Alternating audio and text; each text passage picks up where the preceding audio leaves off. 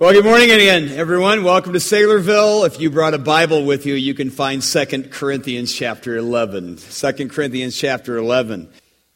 We are embarking on a journey for an unshakable faith.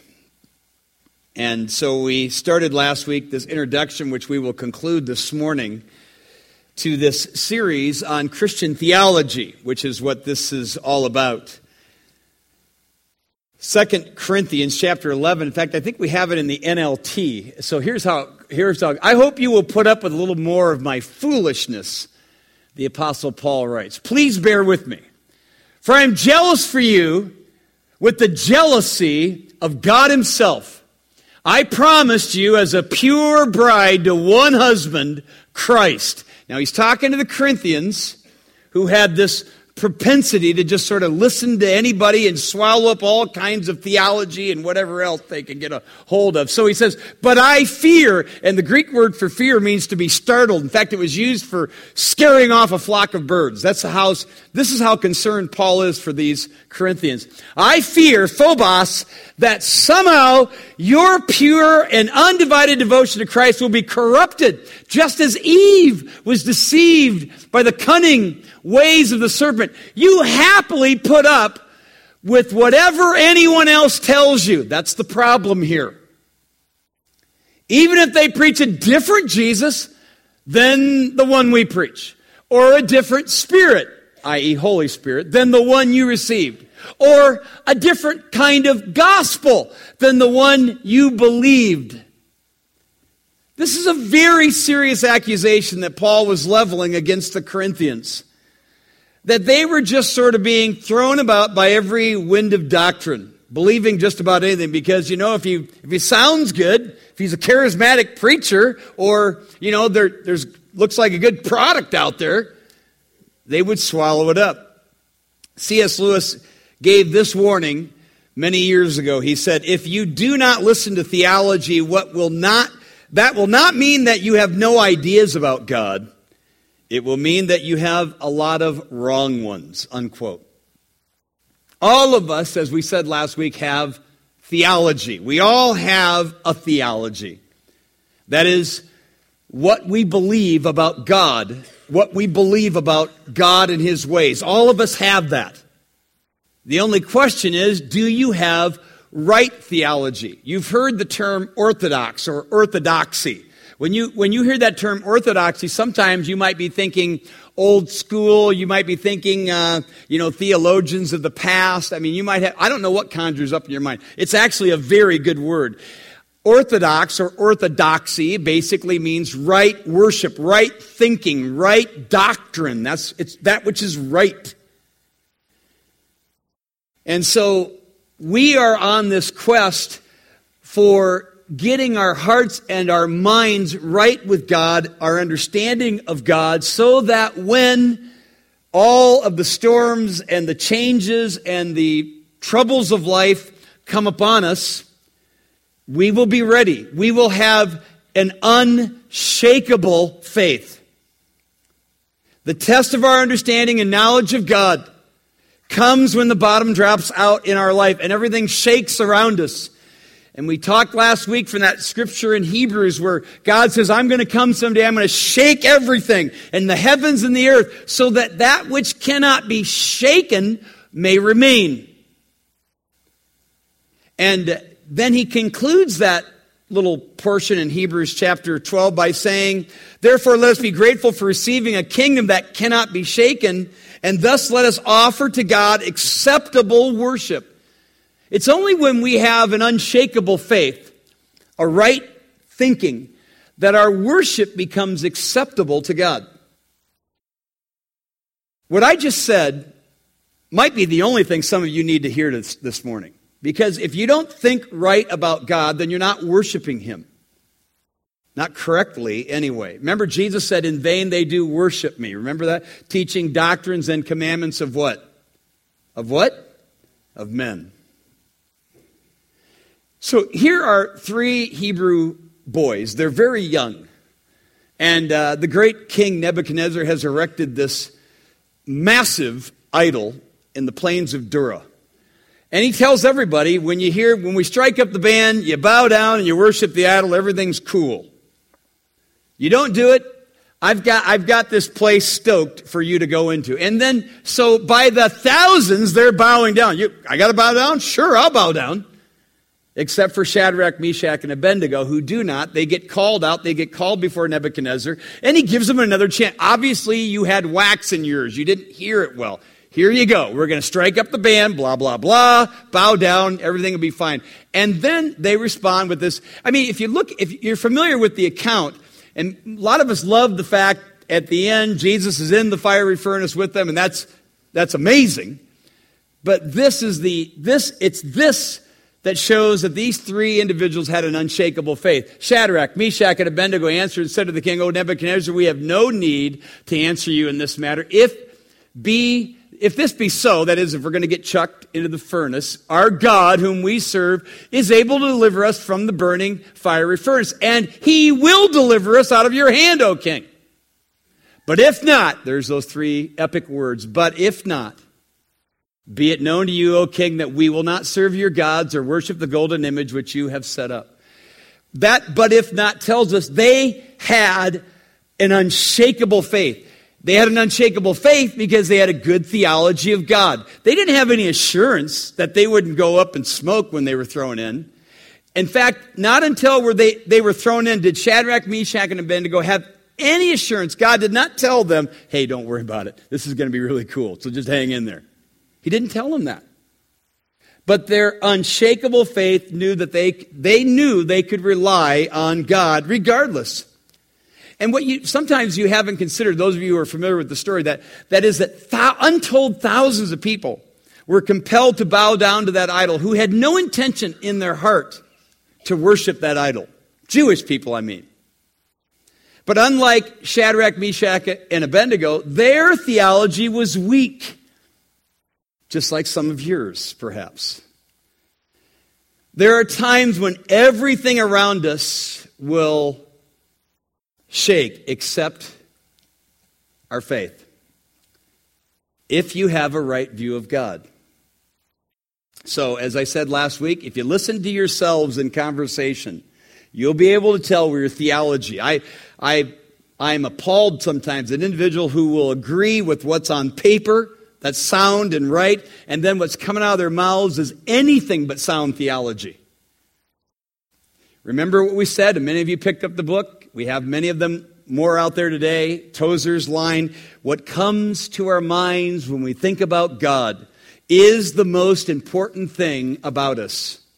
Believe it, that's a true statement, because it will determine whether we really worship God in spirit and in truth. Theology is the study of God. That's what it is. It's simply what you end up believing about God and about His ways in our life. And we suggested last week there are several factors we need to consider as we embark on this mission of studying major aspects of Christian theology.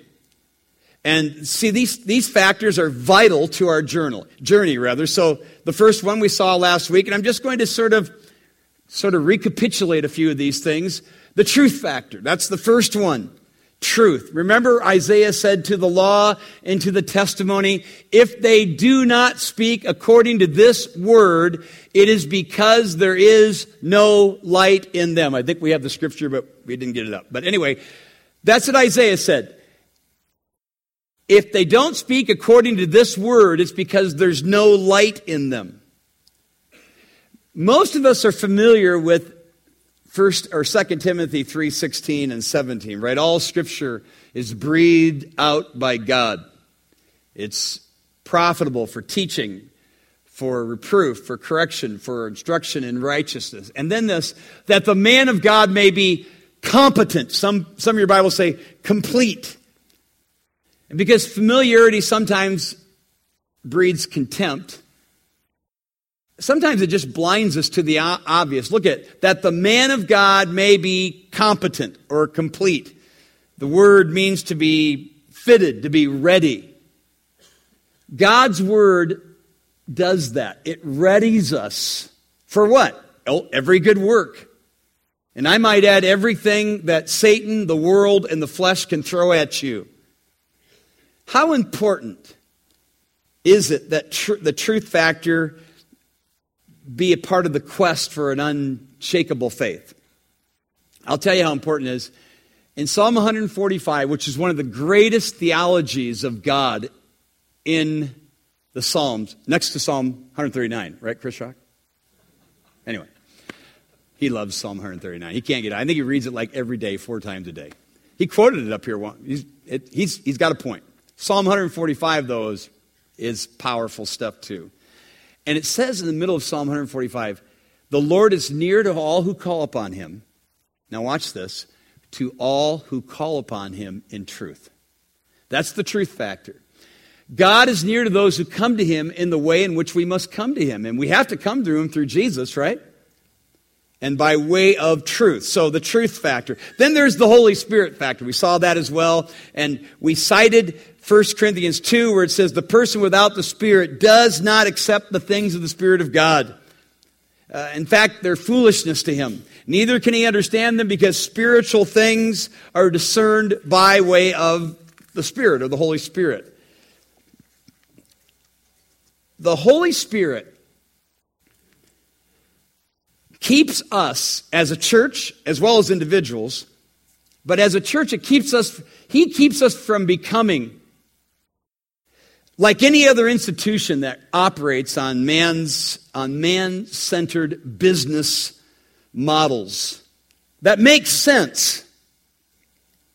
In a world that produces, multiple year plans and whatnot, but if we're not careful, we will literally factor divine providence out of all of our thinking. And we start to we come up with the plan, we work the plan, and you don't even need the Holy Spirit. This is the reason why wise cracks have been made in the past that if the Spirit of God were to leave the church today, it would just go on operating like it always has, because it really doesn't need the Holy Spirit. This is foolishness.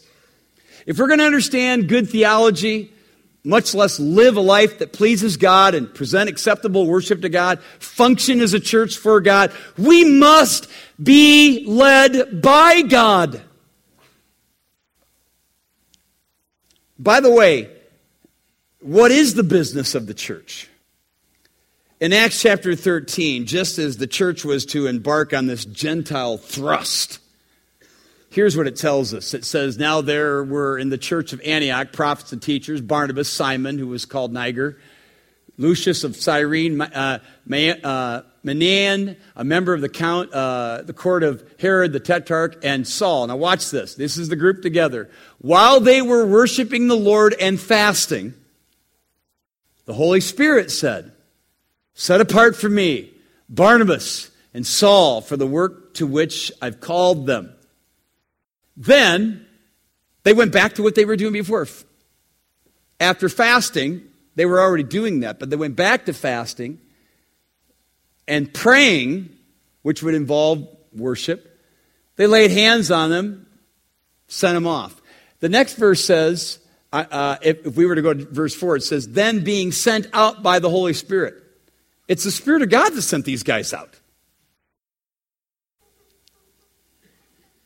This is important for us to get a grip on, because if you follow the Holy Spirit's leading in the Apostle Paul's life after this, it's not like a bed of roses is laid out for him here. The Spirit of God was leading, but it would be rough going for them. Just the same, the church was moving on. It was advancing against all kinds of obstacles. Now, I'm a wrestler, or I was a wrestler. Dan Gable, the greatest wrestler of all time, gold medalist 1972 Olympics, was interviewed during that time. Now, if you ever listened to interviews of Dan Gable, it's not like he's the greatest interviewer in the world. But they asked him what his whole methodology of wrestling was, and he said this. He said, I shoot, I score. He shoots, I score.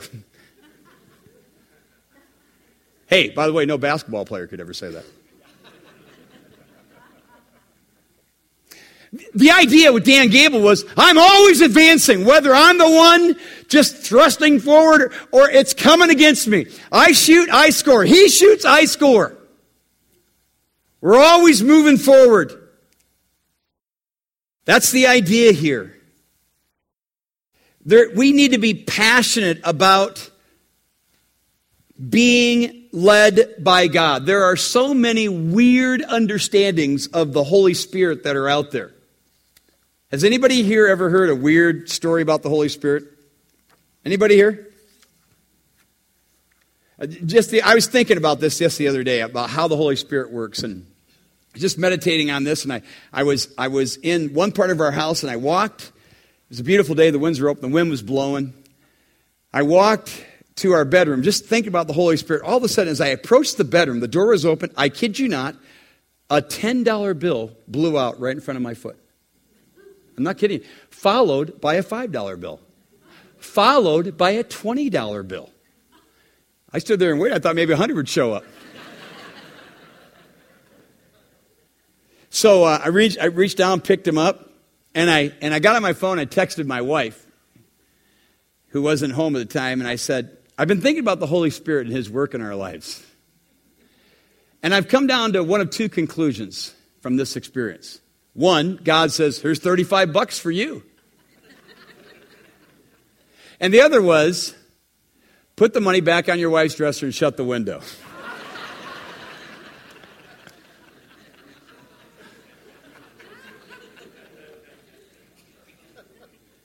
That's what I did.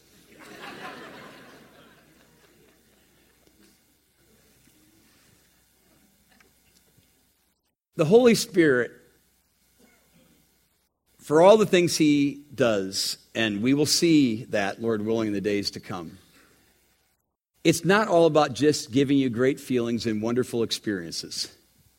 People say, well, the Holy Spirit will lead you only, wherever you are in God's plan, that's the safest place to be. Whoever said, where did the Bible ever say that's the safest place? It might be the most dangerous place to be. But if God led you there, thank God for that. Either way, when I see the Spirit of God at work, it's like what Dan Gilbert says, I shoot, I score. He shoots, I score. The kingdom of God is advancing, always advancing. It's like the Apostle Paul, he's chained up, and he writes to the Philippians, he says, I'm chained up, and this Roman guard is watching me, and the rest of us, if we were writing this, pray for me, I'm not getting good food, and we come up with the most ridiculous prayers for people under duress. Paul says, hey, but you know what? The whole Roman Praetorian Guard is hearing the gospel now. I shoot, I score. He shoots, I score. In Paul's mind, I don't care if the devil himself is coming after me. I'm going forward with God. And that's what the Spirit of God does in our lives. He pushes us forward even against the obstacles so that we will have a faith that is unshakable. There is a humility factor. And we'll quickly go through these, but the humility factor, as we study Christian theology, basically, the Bible says, knowledge puffs up. Love, what? Builds up. We need to be like David, who said in Psalm 131, Lord, my eyes are not lofty, my heart is not haughty. I don't give myself towards great things or things too profound for me. Surely I have quieted my heart like a weaned child with his mother. Like a weaned child is my soul within me. Have you ever read that? That's a humble man. That's a humble woman. And that means we're ready to have aha moments.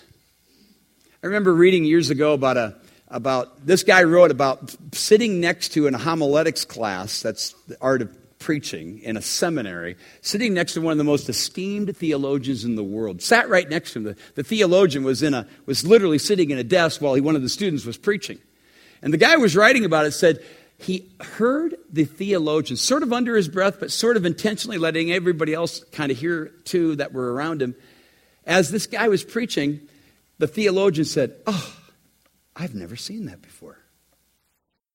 And the guy was so impressed, not with the message, but with the humility of the theologian.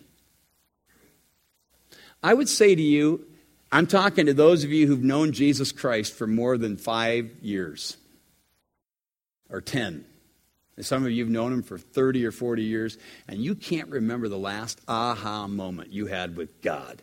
Let me tell you something. If that's true, you are a proud man. You are a proud woman. Write it down. You are proud.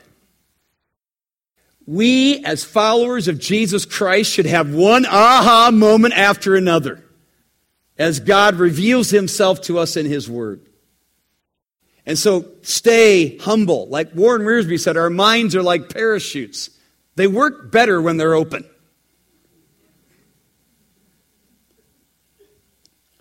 So the humility factor. And then there's the bias factor, very closely related. Remember, there's a proverb that says the simple believe every word, but the prudent look well to his goings.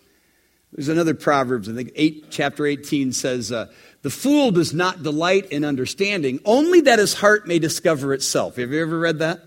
That's a person who you already know what you believe. You got it all, it's all boxed up. It's right there. I've got my theology. I went to school. Maybe I didn't go to school. I've studied. I've read I've read this theology, Piper's theology, Gruben's theology, whoever, Ryer's theology, and whatever, and you got it. And so we form these biases. It's like the seminary professor, I think I mentioned you at last, the Dallas seminary professor, John Hanna, used to say as he began his class a little tongue-in-cheek, I'm going to teach you many wonderful things about theology and history, but it doesn't really matter since you're just going to go home and believe what mommy and daddy taught you anyway. And then you go on teaching. Because he knew that there was a bias that many of us have. Do you know anybody? Does anybody here know of anybody who has a tendency to wear clothing that doesn't fit them? Don't point any fingers here, okay? It's either too tight or it's way too loose. I remember when I see Val McIlvain here, her dad gave me a suit when I was a student. I looked like Mambo the Clown up here with that thing. I was like 3 sizes too. I'm surprised they didn't give me giant shoes to go with it. But so I quit wearing it because it was too big. And then I had my brother had given me a suit. It was sort of a pastel plaid. I thought it was pretty cool.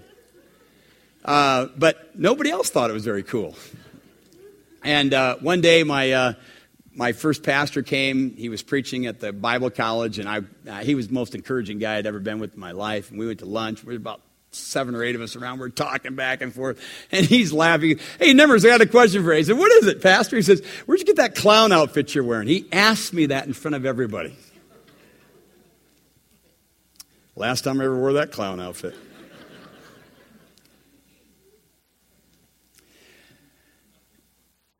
That's the problem with some of your theology. You might be comfortable with it, but if it doesn't fit the truth of God, you need to get rid of it. You need to think differently. That takes humility.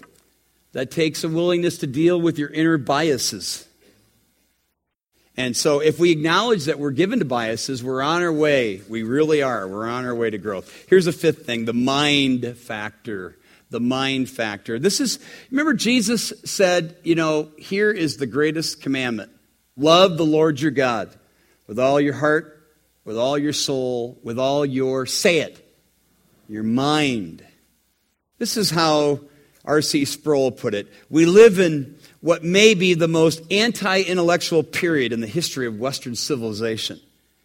We must have passion indeed, hearts on fire for the things of God, but that passion must resist with intensity the anti-intellectual spirit of this world, unquote. By the way, that's how cults rise up. Cultists prey on ignorance and gullibility of the masses. And some of the masses are right here in this church. You who have checked out intellectually and you bend perhaps toward the experiential.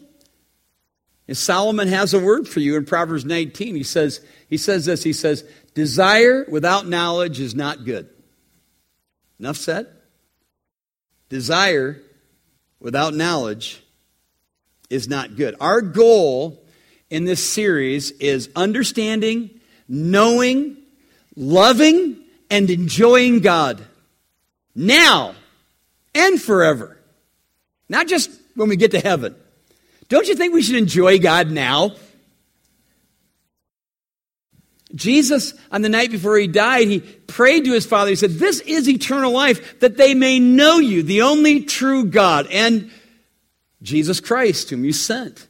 Know, gnosko, that's the word which means to know experientially. Paul would follow with his famous statement in Philippians 3, I want to know you, and I want to know the power of your resurrection. I want to know how to fellowship with the sufferings that you suffer with. So, this, again, the information that we get with using our minds should lead to worship. It should lead to joy. It should lead to a deepening of our faith. And it will surely help us not to come undone, unraveled, when everything else around us seems to be doing exactly that. So, let me just hasten to the last thing here. Second from last thing. The application factor. The application factor. And I just affectionately want to call this the Abe factor, okay? So I put that up there too. Abe is known around this office of hearing all kinds of theology and saying, okay, well, so what does that mean? What's that going to do for me? How's that going to work in my life? And he means it. Well, this is our quest. We're a quest for an unshakable faith. And the Jews of earlier days used to say, I know, or rather, I know, therefore I do. Jews never had this idea where you just sat and studied, period, without application. Remember what Paul said to the Philippians? He said, whatever you have learned and received and heard and seen in me, put into practice. Make it applicable in your life. What difference does it make? That's the application. How does this work in my life? You know, we put to rest the Romans series at the end of a doctrinal section, a theological section. And now we're going to pick it up in a practical section in Romans chapter 12. I beg you therefore, brethren, by the mercies of God, that you present your bodies a living sacrifice, wholly acceptable to God, which is your reasonable service. This is the practical outcome to having a good theology. That's the idea here. And the reason I point this out is because this goes back as far as we could go. I don't have the verses up here for you, but Ezekiel might have been one of the greatest, if not the greatest preachers of all of the Old Testament preachers. He was the most demonstrative, lying half naked, doing all kinds of stuff, chopping up hairs, doing this, burning some, doing this to that. He was so demonstrative, and yet he was also a great preacher. In fact, he had to be reminded by God himself that the people were coming to him in Ezekiel 30. The people are coming to you. They're always coming to you because your messages are kind of like music to their ears. They love to hear you preach, but they don't do what you say. In fact, he repeats himself to Ezekiel. They loved great preaching, but they just go back to their homes and never apply what they had just learned. Good theology that produces an unshakable faith always puts into practice what it learns. Otherwise, it's bad theology. You give me a sound mind that doesn't do anything about it, that's bad theology. Just as it's bad theology if all you do is have a doer mindset without knowledge. You got to have the two together. Remember what Luther said? We are saved by faith alone.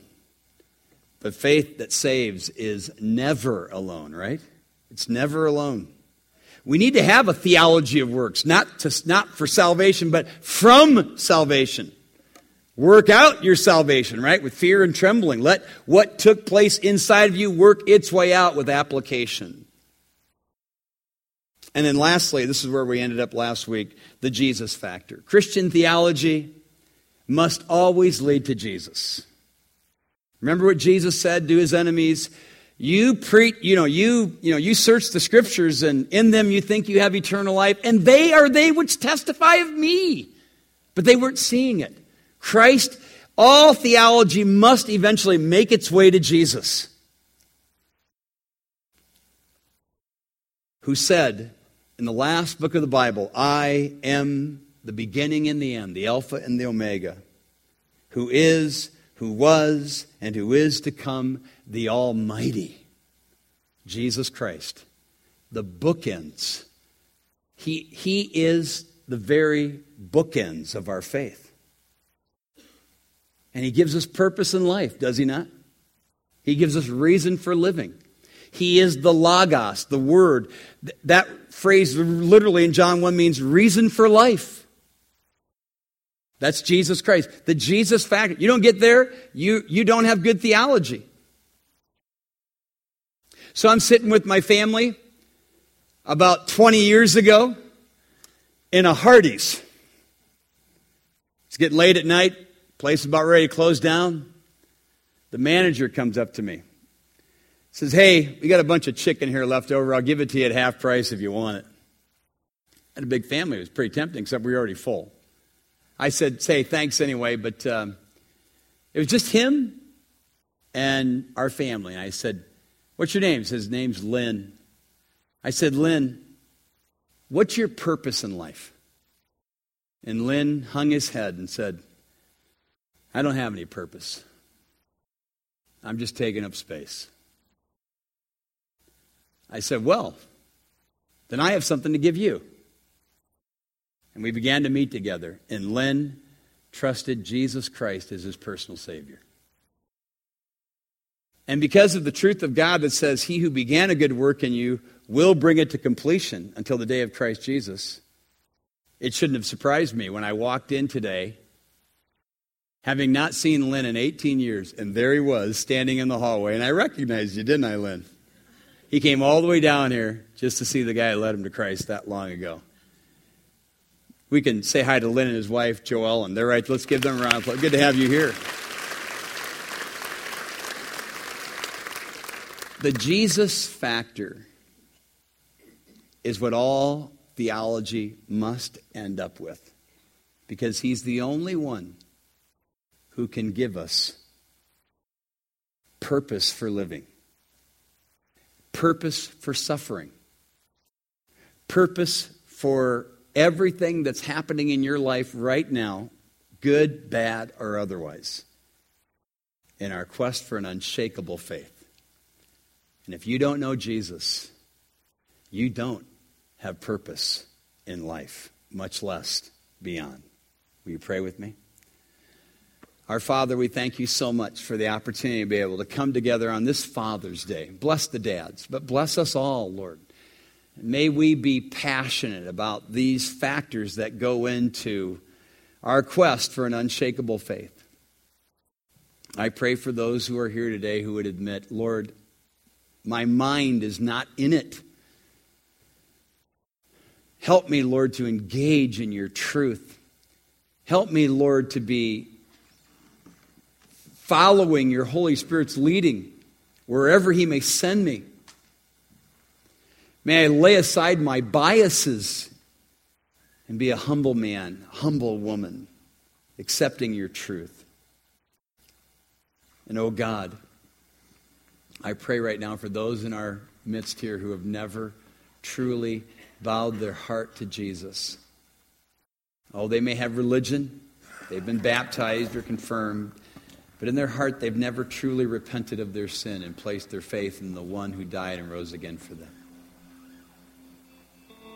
And if that's you as we pray, if that's your heart, you'd say, that's me. I've really never factored Jesus himself into my life. I've never trusted him. Would you trust him right now? Would you place your faith completely in him? And please, Lord, give the rest of us a faith that's unshakable, because it's based on you, not on ourselves, not on our experiences, good, bad, or otherwise, but on you and on your Son, Jesus.